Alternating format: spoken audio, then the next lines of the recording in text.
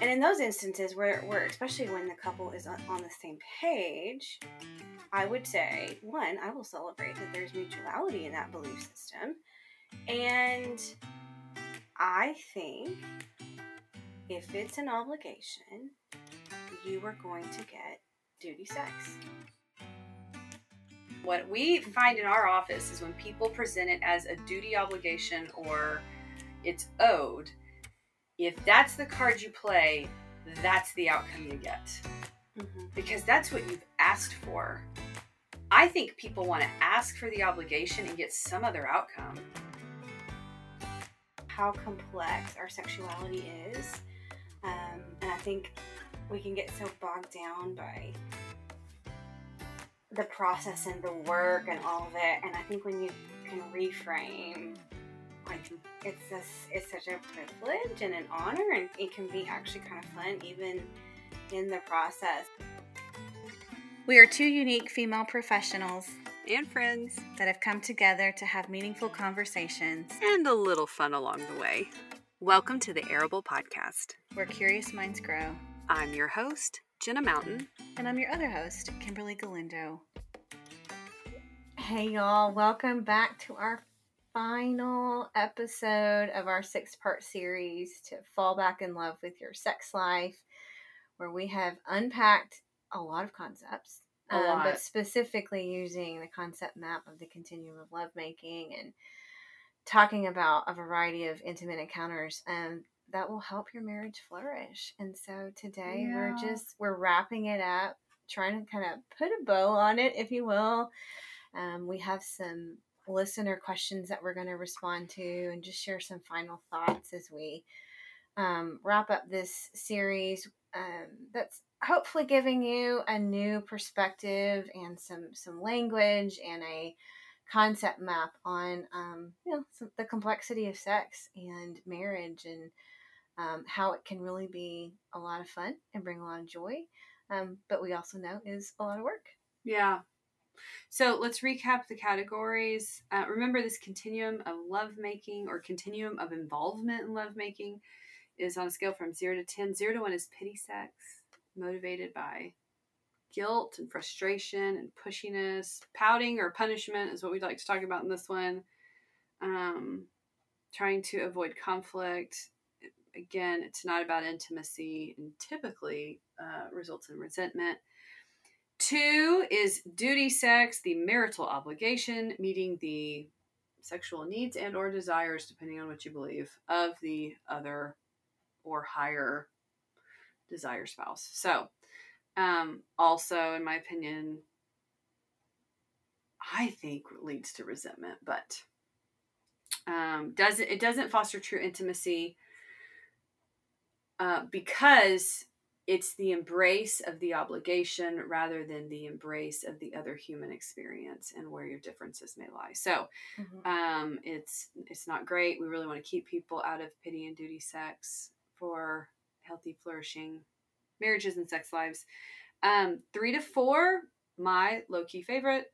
I don't know, is it low-key anymore if I keep talking about it? I don't think it is. I think officially high-key favorite. Is nurturing sex, not because it's the best, as far as intensity, because then this is an intensity kind of spectrum here. But it is the honoring of what I would argue, and we've decided on Arable, that is actually the desires of both partners. Yeah. Which is really cool. It's not only willing. I think the best form of nurturing sex is an embracing, where participation and pleasure maybe are at lower levels than other parts of the spectrum, but they are still present. Mm-hmm. And it is more about a human-to-human experience where we have congruence and differentiation. And that's what I love about this one is it demands it in order to be able to achieve it. And so nurturing sex, 5 to 7 is what the model calls connecting sex. Warm, slow, playful, and tender. Again, lots of variation can slide across the continuum. But this is where, for you and I in our anecdotal experience, we said to kind of add to and texture what the authors have offered here is, I would say this is where people are a little bit more naturally on the same page, which is what makes it different than nurturing sex, which is highlighting differences, but differences being okay. Connecting sex is about a little bit more being in a more similar place, not the same place, because we still have assertive kind of desire and responsive and desire and things like that at play and differences, but we're more in a similar place. There is a higher level of participation and pleasure generally than in the nurturing phase. And as the author quotes Barry McCarthy, good enough to great sex is the majority of the type of sex we have. And so, most of us are hanging out most of the time in your average, common, healthy sexual couple between 3 and 7. And so that, between connecting and nurturing is where we spend most of our time. And then the last category is passionate sex, which is 8 to 10, which is defined as more intense, more focus, more time, typically more orgasms. Also, we added more investment, intentionality, and intensity. That's what shows up here. Mm-hmm. And so it is like just the big more category, but it's super fun. It's at the top end of the scale as far as the intensity of involvement and experience. And this is just a really helpful concept map. All right. Yes, it is it's a helpful concept. It's not perfect, not the only. Yeah, such a helpful concept. Yeah, no, and we'll do, it's kind of our expertise. So we're going to talk a lot about sex on Arable in the times to come. But this is one that I think is such a great one to do a series on, because I think, again, I think I said this in the first episode, language is so helpful. Words, concept maps, to be able to have conversations. So it's so good. We have questions. We do. We got pushback. We got questions. Yeah, we have mostly curiosity. Appreciate that. Yeah. Yeah, which is great. We got some great questions on Instagram. We had put out a post for you guys to ask, and you did. You showed up. Thank you for participating. Yeah. So, what do we have first? Okay. This is a good question. If we understand that 8 to 10 sex generally, I put in the word generally needs investment and resources and time and energy. If we find ourselves in a place where we just don't have a lot of extra of that, so we're talking about lacking margin in this question, what should we do? It's a good question. It is a great question, and I think a fair one. And I think, I don't know anyone, so I have to assume. But I think I hear that. We really want to do this. How? And so I think. We don't know the reasons they don't have those things. It could be the pandemic. It could be a stage of life. Yeah. It could be some other life challenge or tragedy or whatever. So. Mm-hmm. So I think, some of it comes back to sitting down together and talking through what is available, and, and then I think sometimes that helps you get creative. And so we've talked a lot about, I think about 8 to 10 is vacation sex, right? And sometimes it's like, for whatever reason, the vacation is not a reality. And so what does that look like? And so it, naming the barriers, if you will. If it's like, oh, it's childcare, well, okay, are there creative options with where the kids could go and you stay at home? And if it's a fiscal investment, that's the barrier, and paying for childcare is just not an option. Or you don't have family around. And I know that especially during the pandemic, some of it was like, oh, sure, I could. It's not even paying the babysitter. It's the safety of that for a lot of folks. And like, we are going to be creative, and we have a little COVID pod. And so I know I've heard a lot of those creative options over the last year. But as we, come out of it, I think just it's going to come back to dialoguing and what naming the barriers, what are they, and what feels feasible to remove. And then I'll also say that sometimes you go, oh, great, we've came up with a solution. And then sometimes there is grief, and that is just not available for us right now. Yeah, I think that's where my mind went. So I'm glad you went to the other, like, hey, let's make sure we're really getting creative and not, I don't know, inhibiting our opportunities or missing some, because and maybe this is just my experience coming out of the pandemic myself on so many other fronts. Like, there are just things that, like, we can't have in certain seasons. And I think the optimal is that we have this balanced diet of all of these healthy, adaptive, helpful, connecting options. Mm-hmm. And I don't know if we covered this in I don't think we did, Kimberly, but, like, you don't have 8 to 10 sex all the time. I don't, the author doesn't say that. The author, invites us to, like, explore, like, how do we get to 8 to 10 sex? But I also don't want to, like, idolize 8 to 10 sex. Most sex is between 3 to 7 on this continuum. And so I want that to be validating for the person, this person who's asking, like, hey, we're having a really hard time finding this. I think that's the point. So actually, I want to celebrate that you guys probably get it. Mm-hmm. You get the concept. Now you get to figure out how to prioritize that. And maybe what I would like to invite this person and anybody who identifies with this to consider is, have you placed some type of standard of how often that's going to be in a season where it can't be that often? And I'm not going to name that number. Like, we're not going to go there. But, like, when you look at, like, the Penner's formula for intimacy, like, little staycation weekend getaways, they encourage you to shoot for once a quarter. Like, this is not every month, right? Vacations are annual. So we're actually asking you to live in the 3 to 7. So as you consider the hurdles that are between you and the 8 to 10 experience, I also want to affirm and encourage that most of your experience has been between 3 to 7. So, allow yourself to feel validated that it is not easy to make it happen. Yeah, for sure. That's great. Yeah, that's a good question. We got several questions about if sexual pain is a part of the experience. Kind of, what do we do with that? Because you and Stop it. We've just kidding. I mean, not really. We've talked a lot about. I mean, that's a lot of our kind of subspecialty within sex therapy. So, and we mentioned it in the series, and so we got a few questions about, like, okay, so this really is a part of our story, essentially.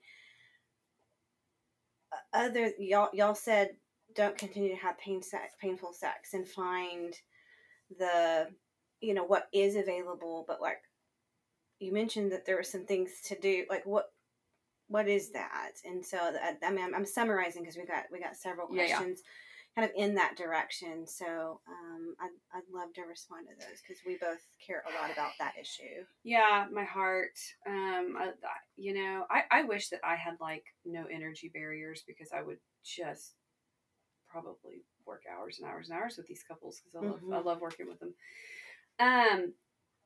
Some of my answer might feel unhelpful, which is, like, it depends. Like, so the type of pain. If it's a very specific pain that only prohibits certain behaviors, then I would say do everything else. So one example is some women only have pain upon penetration, but other genital play is, like, 100% pleasurable, fun, can still achieve orgasms. And so I would say revel and roll around in what you have, and give yourself permission to take what typically ends up being a long journey for most couples in exploring and addressing the other pain. For some couples, it's a pretty in rare cases, there are some really great, easy, quicker fixes. That is not the most common, but I don't want to act like that's not out there. There are some great tools like the O-Nut that helps with, creating a little bit of a barrier so that, the deep thrusting is not hitting, your cervix and things like that. Adjusting with a pillow and propping because there's, just the way your unique body was made. And if you have like a tilted uterus, again, if penetration is the activity or behavior that tends to bring about pain, like that, a lot of couples can still enjoy oral sex and manual stimulation and a lot of genital play where you were just not penetrating. So, and honestly, if like all we care about penetration, one, I'm going to go ahead and put out there that's a little porn informed because porn is so focused on penetration as like the end all be all. Your whole body is a playground and wonderland for sex. And so we should really get out of the box, like have fun, and again, if the clitoris is still on the table as far as a pain-free activity, most women need direct clitoral stimulation to orgasm. And so like you still have a ton of fun. I think a lot like with desire discrepancies between couples is true between the activity discrepancies between couples who experience pain and couples who don't. It's the meaning making that we make about those differences that is sometimes the most powerful part of this than it is the actual what we can't do in this season. And I say this because I wouldn't want you guys to stay there forever. I'd want, if I were working with you, I'd want to help with that. And then I'd say get in touch with, so like stop wiring together pain and sex. Please. That also applies to emotional pain, right? When we talk about trauma, we'll go there in a second because we've got questions about trauma. But like what fires together, wires together. We don't want sex to be associated with pain in your brain. And so refrain from painful activities, enjoy, roll, and revel in all the ones that you can, and then get in touch with the right help. So let's layer that answer. And let's kind of talk about what each person would do. Okay, so you have your medical doctors. Sexual medicine is a specialty. So you want to go to like the pelvic pain networks and the sexual medicine networks and networks like ISHWISH, and look up their directories of who is associated in sexual medicine. Just because I understand sexual organs does not mean I understand sexual medicine in the process. So not all urologists and OB-GYNs and gynecologists understand how to direct, and sometimes they do more harm than good. Our favorite medical professional to be the first stop are pelvic floor physical therapists when it comes to painful sex, because they actually, two things. One, they're going to appropriately assess you for your painful experience and the contributing factors. And two, if another medical referral is needed, they are fantastic at knowing in the area who has that training and who they trust. So we like those folks. Your sex therapists that work with both in individual counseling and in couples counseling. And so your average therapist at best, and in the state of Texas, it's not required, has not had a single course in sex therapy. Why the state of Texas has not added that as a requirement is beyond me.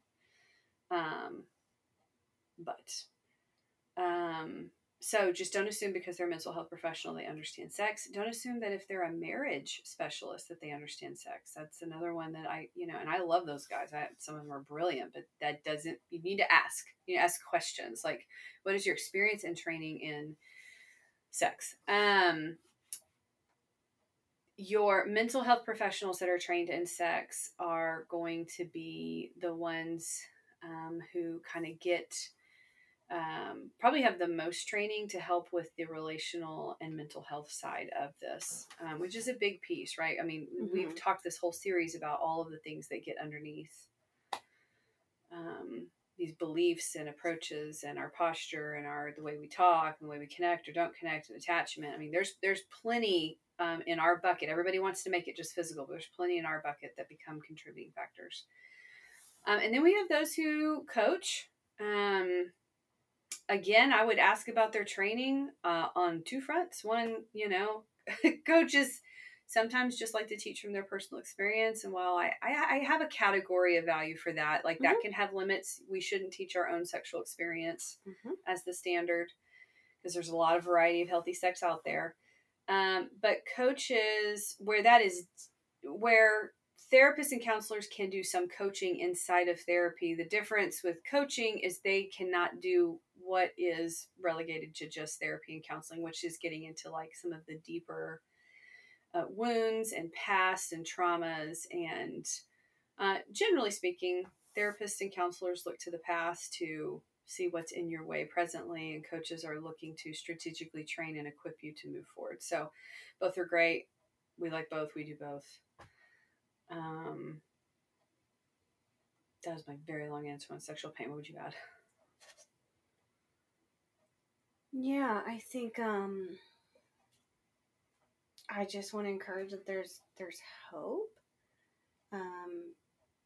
while holding with those struggling with sexual pain, that it is a journey, and it can be a very long journey with no guaranteed timeline or what specifically exactly will work kind of formula. But there's a lot of hope. There's a lot of really well-trained professionals that can help you. Getting to them and the right ones, to Jenna's point, is part of the journey, which can be frustrating. But I know that, like, I just know this issue, and not a lot of hope is lent to this type of struggle, and so I just want to lend it. And we've walked with plenty of stories where it's been a really cool, sweet healing, and so it's possible. You don't have to just kind of accept that this is it and there's nothing to do about it. Yeah. Next question. We got lots of questions along these lines, and so I'm gonna kind of summarize. It's just a general question of, if we're aware trauma has invaded our relationship and specifically our sexual experience, like what do you suggest? What are the first steps? Give us a rundown. Yeah. A little bit to a similar response that I just had about sexual pain. It is a process, and you want to find the right professionals to help. Not all, I'm thinking specifically in the mental health space, not all mental health providers are trauma informed. Even if they have a specific form of trauma therapy that they conduct or do, sometimes that is not nuanced. And so, and I don't say that to discourage anyone. I just want you to be thoughtful as you pursue help. But this is one of the ones where I think reading a book or even just listening to a podcast is not going to be a guide enough. It can be very helpful, but not guide enough or healing enough to help couples where trauma has shown up in one way or another in the sexual experience. And so trauma, gosh, it stomps all over the sexual experiences of people. And I'm one to jump right in there and sit in the well and just grieve that with them. Yeah. Lend a lot of hope. With reality that it can take quite a while to heal, and typically takes a kind of a very customized, comprehensive approach, which is, a specialty that we have coined and built our, work to implement, because it's complex. It's very complex. It's again, I think we talked about this, we did talk about this in the series, where I think that we have this idea that, like, it's just sexual trauma that would affect sexual intimacy or the sexual experience. and it's attachment trauma or adverse life events, professional woundings and traumas. And so, but when we look at specifically just those family of origin or sexual abuse or neglect trauma wounds, when we look at those specific types of experience, childhood, sexual assault, neglect, some of the bigger ones, I think, usually a combination of individual and couples work needs to happen to kind of address the trauma wounds, and then help the couple learn what to do in a season of healing and in each phase of the process, and then learn what to do once some things have healed with their sex life, which is kind of, here's the news that not all folks love to hear, but like working on your sex life is kind of the latter part of the work. You're going to do a lot of foundation before you get there. More stage 3. Yeah, it's more of that third final stage of trauma healing. But lots of hope. I've lots of good stories are running in my head right now of folks that have just done the work, and it's just been so impressive, like what humans have experienced. It just breaks my heart, but then what we're capable of and what God can do in people's stories is just, it's incredible. It's incredible. So, I think find a trauma-informed individual therapist, a trauma-informed couples marriage therapist, ideally a sex therapist who's trauma-informed, and then, start there. And I think you can be well on your way to starting your healing journey. The only thing I'd add is same rules with pain. Mm-hmm. This is just emotional pain rather than physical pain. Sometimes it's both, but what fires together wires together, and you don't want to wire yourself with the trauma that has presented itself in your relationship and your sex life with your spouse. Yeah.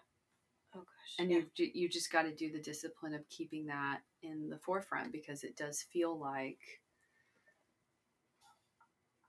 I think people get pretty desperate at times, and they're like, okay, we've got to do something. I've got to have something. And it's like, if you move too fast, what fires together wires together. And you don't get to set the terms of, well, I just don't want your trauma or her trauma or his trauma to show up. We just need to take a break from the trauma. And it's like that. It's just, it doesn't work like that. No. Next question.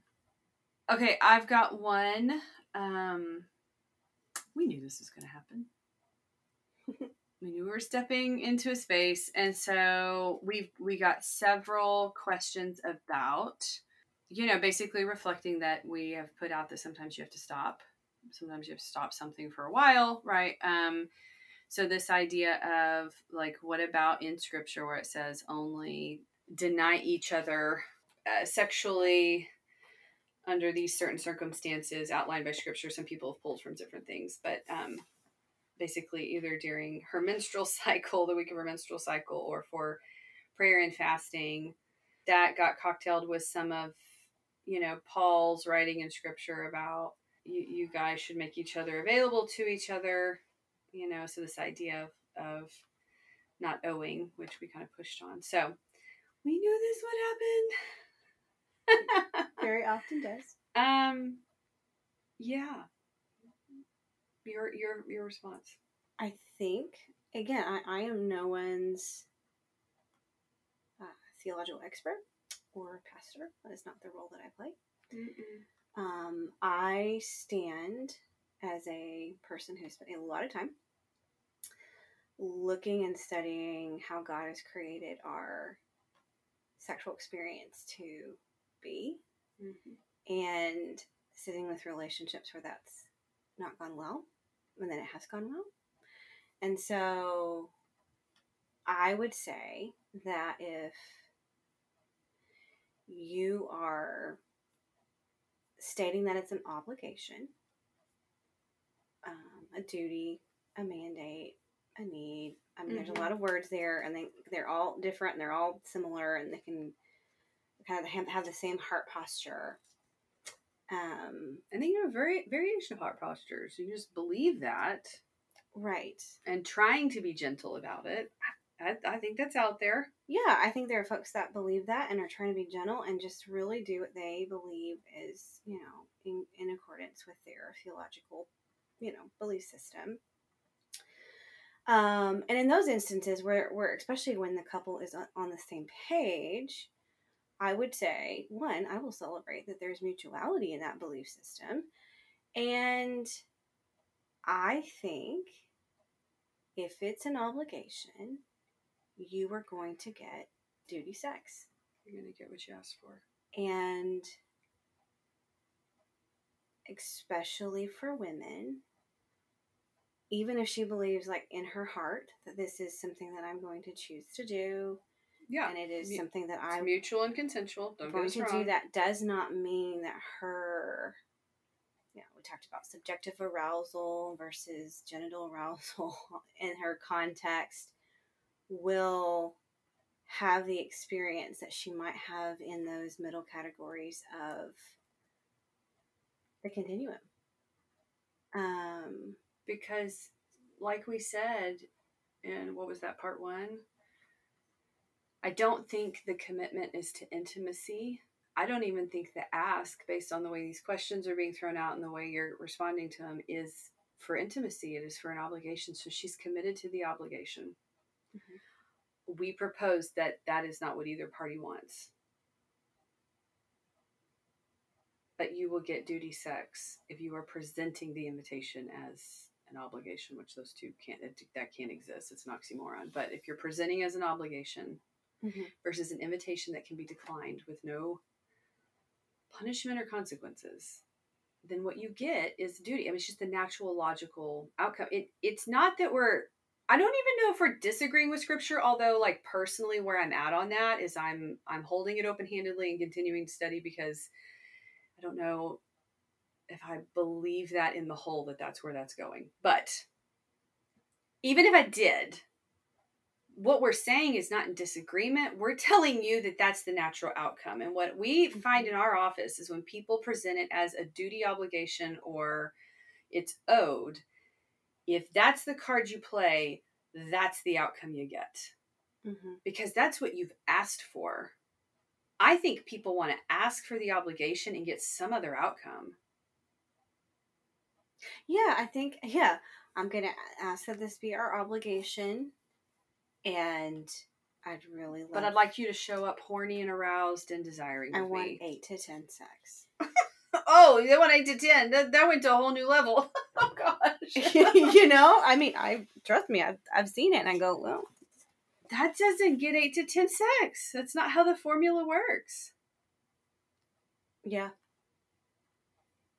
So that's rough.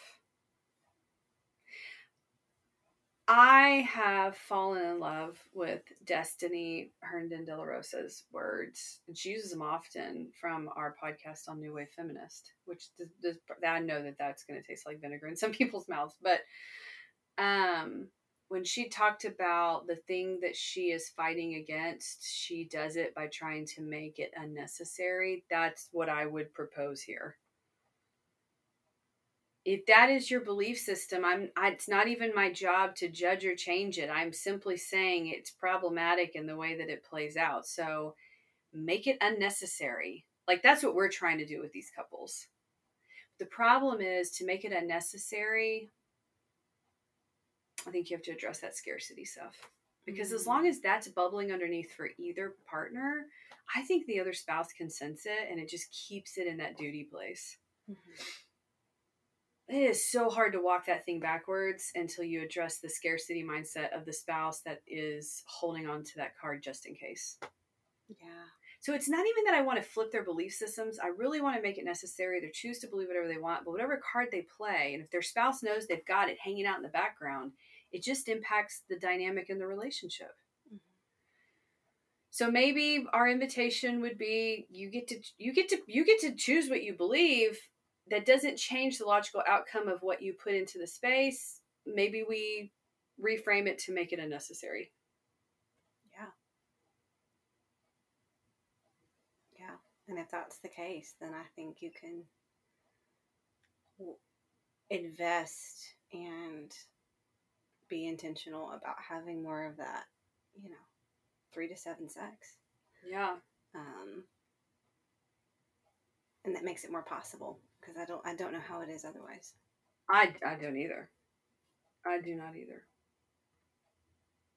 Because then the commitment is to the obligation. Yeah. Another question. What books do you recommend? Oh yeah, we did get a lot of those, didn't we? Yeah. Books and resources. So we put the link to the book that we're teaching from, Total Intimacy, in the show notes for every single one on this series, because it is the one that's broken out this concept map. But we mentioned a lot of other authors. You go first. We talked a lot about Dr. Emily Nagoski. That's Nagoski. And she wrote the book Come as You Are. It's a great book. She's such a great book of her female sexuality. For female sexuality. That's really based in really good.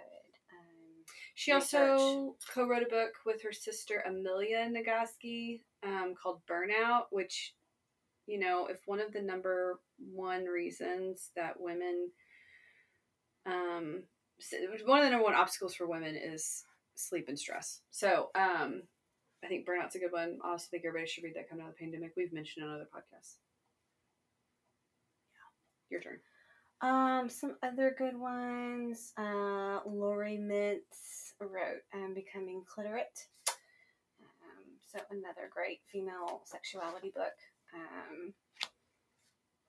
that talks about just, emotional, relational, physiological realities for female sexuality.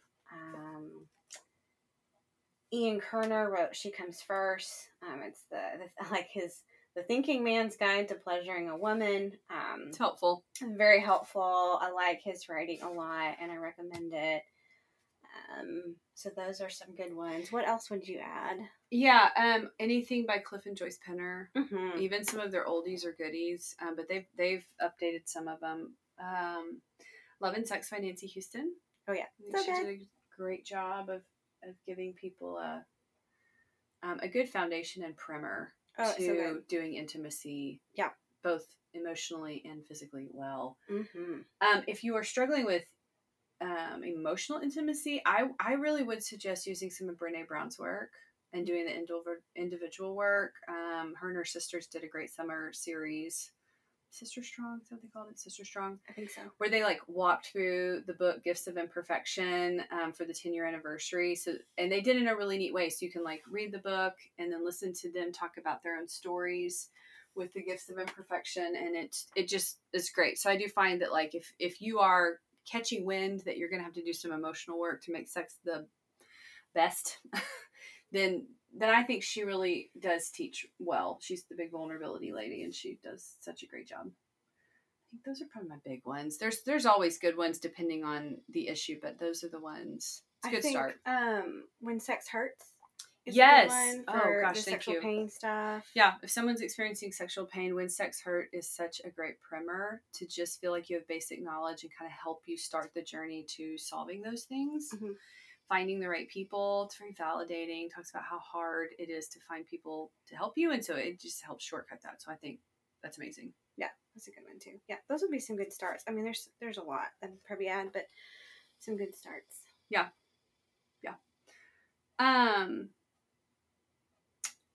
We got a handful of questions and we'll end with kind of answering these together, which is how do you know when you need help? Mm-hmm. Yeah.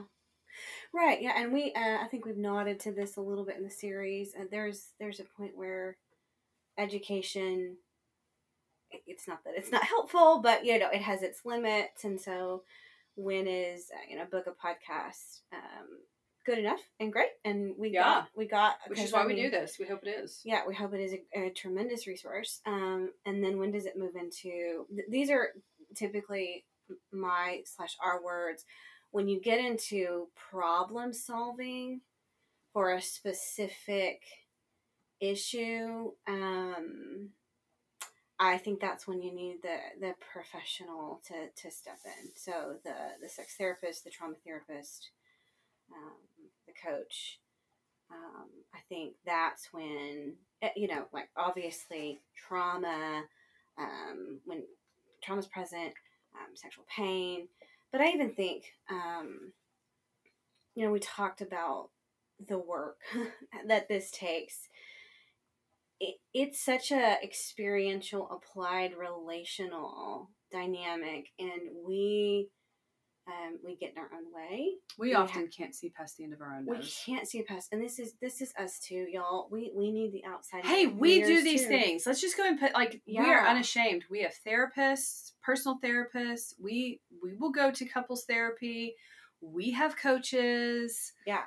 We are not, just because we know how to do this doesn't mean we go out and totally and skip the step of getting our own help.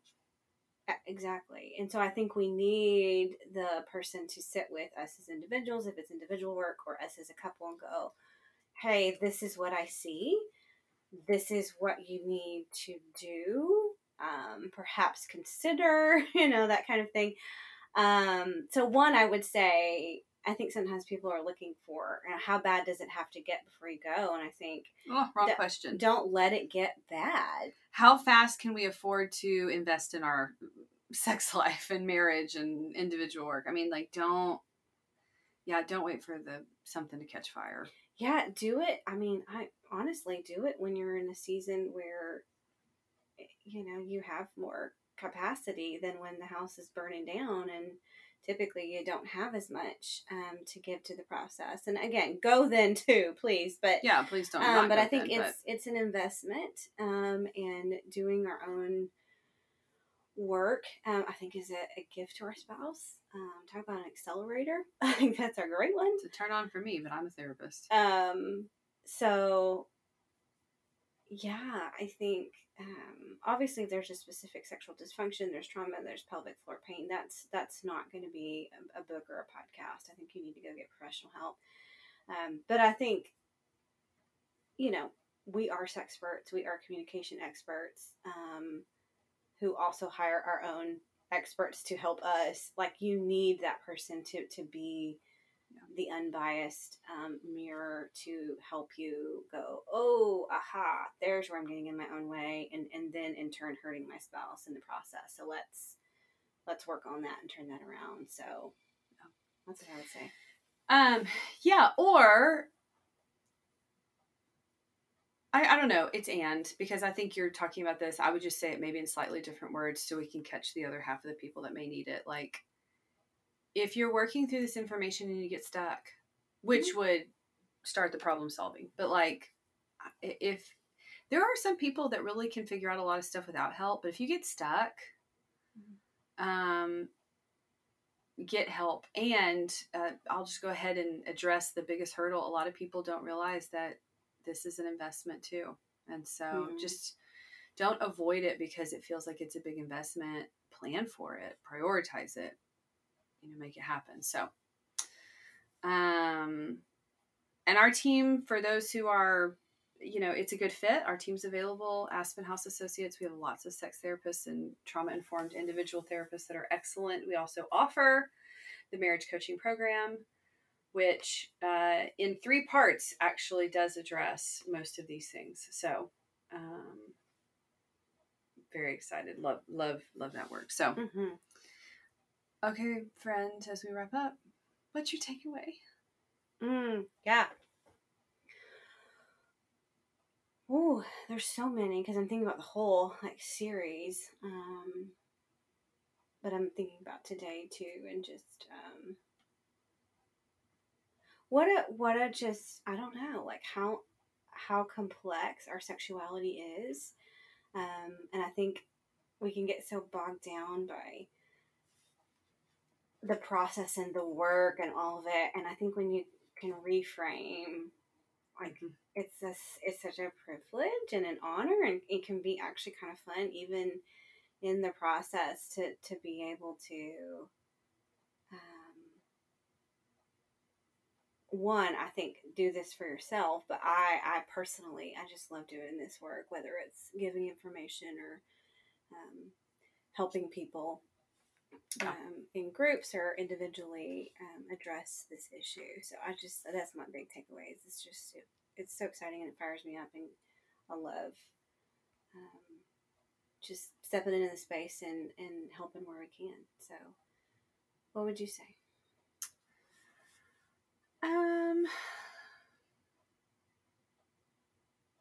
Probably the same. This whole series has been fun for me. This is the stuff that I love and am passionate about, and I am thankful for the podcast that we can disseminate good information.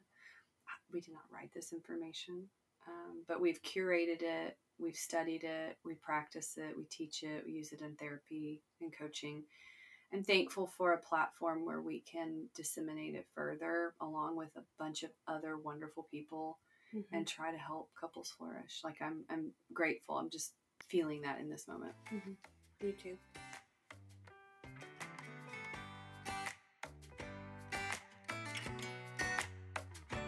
Thank you for joining us. Arable Podcast is hosted by Jenna Mountain and Kimberly Galindo. And edited and co-produced by Chris Vargas and hosted on Podbean. You can find us on Apple Podcast and Spotify.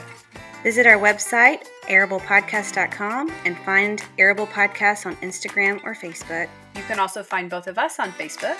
You can find me, Kimberly Galindo, on Instagram at @TheKimberlyGalindo. And me, Jenna Mountain, on Instagram @TheJennaMountain.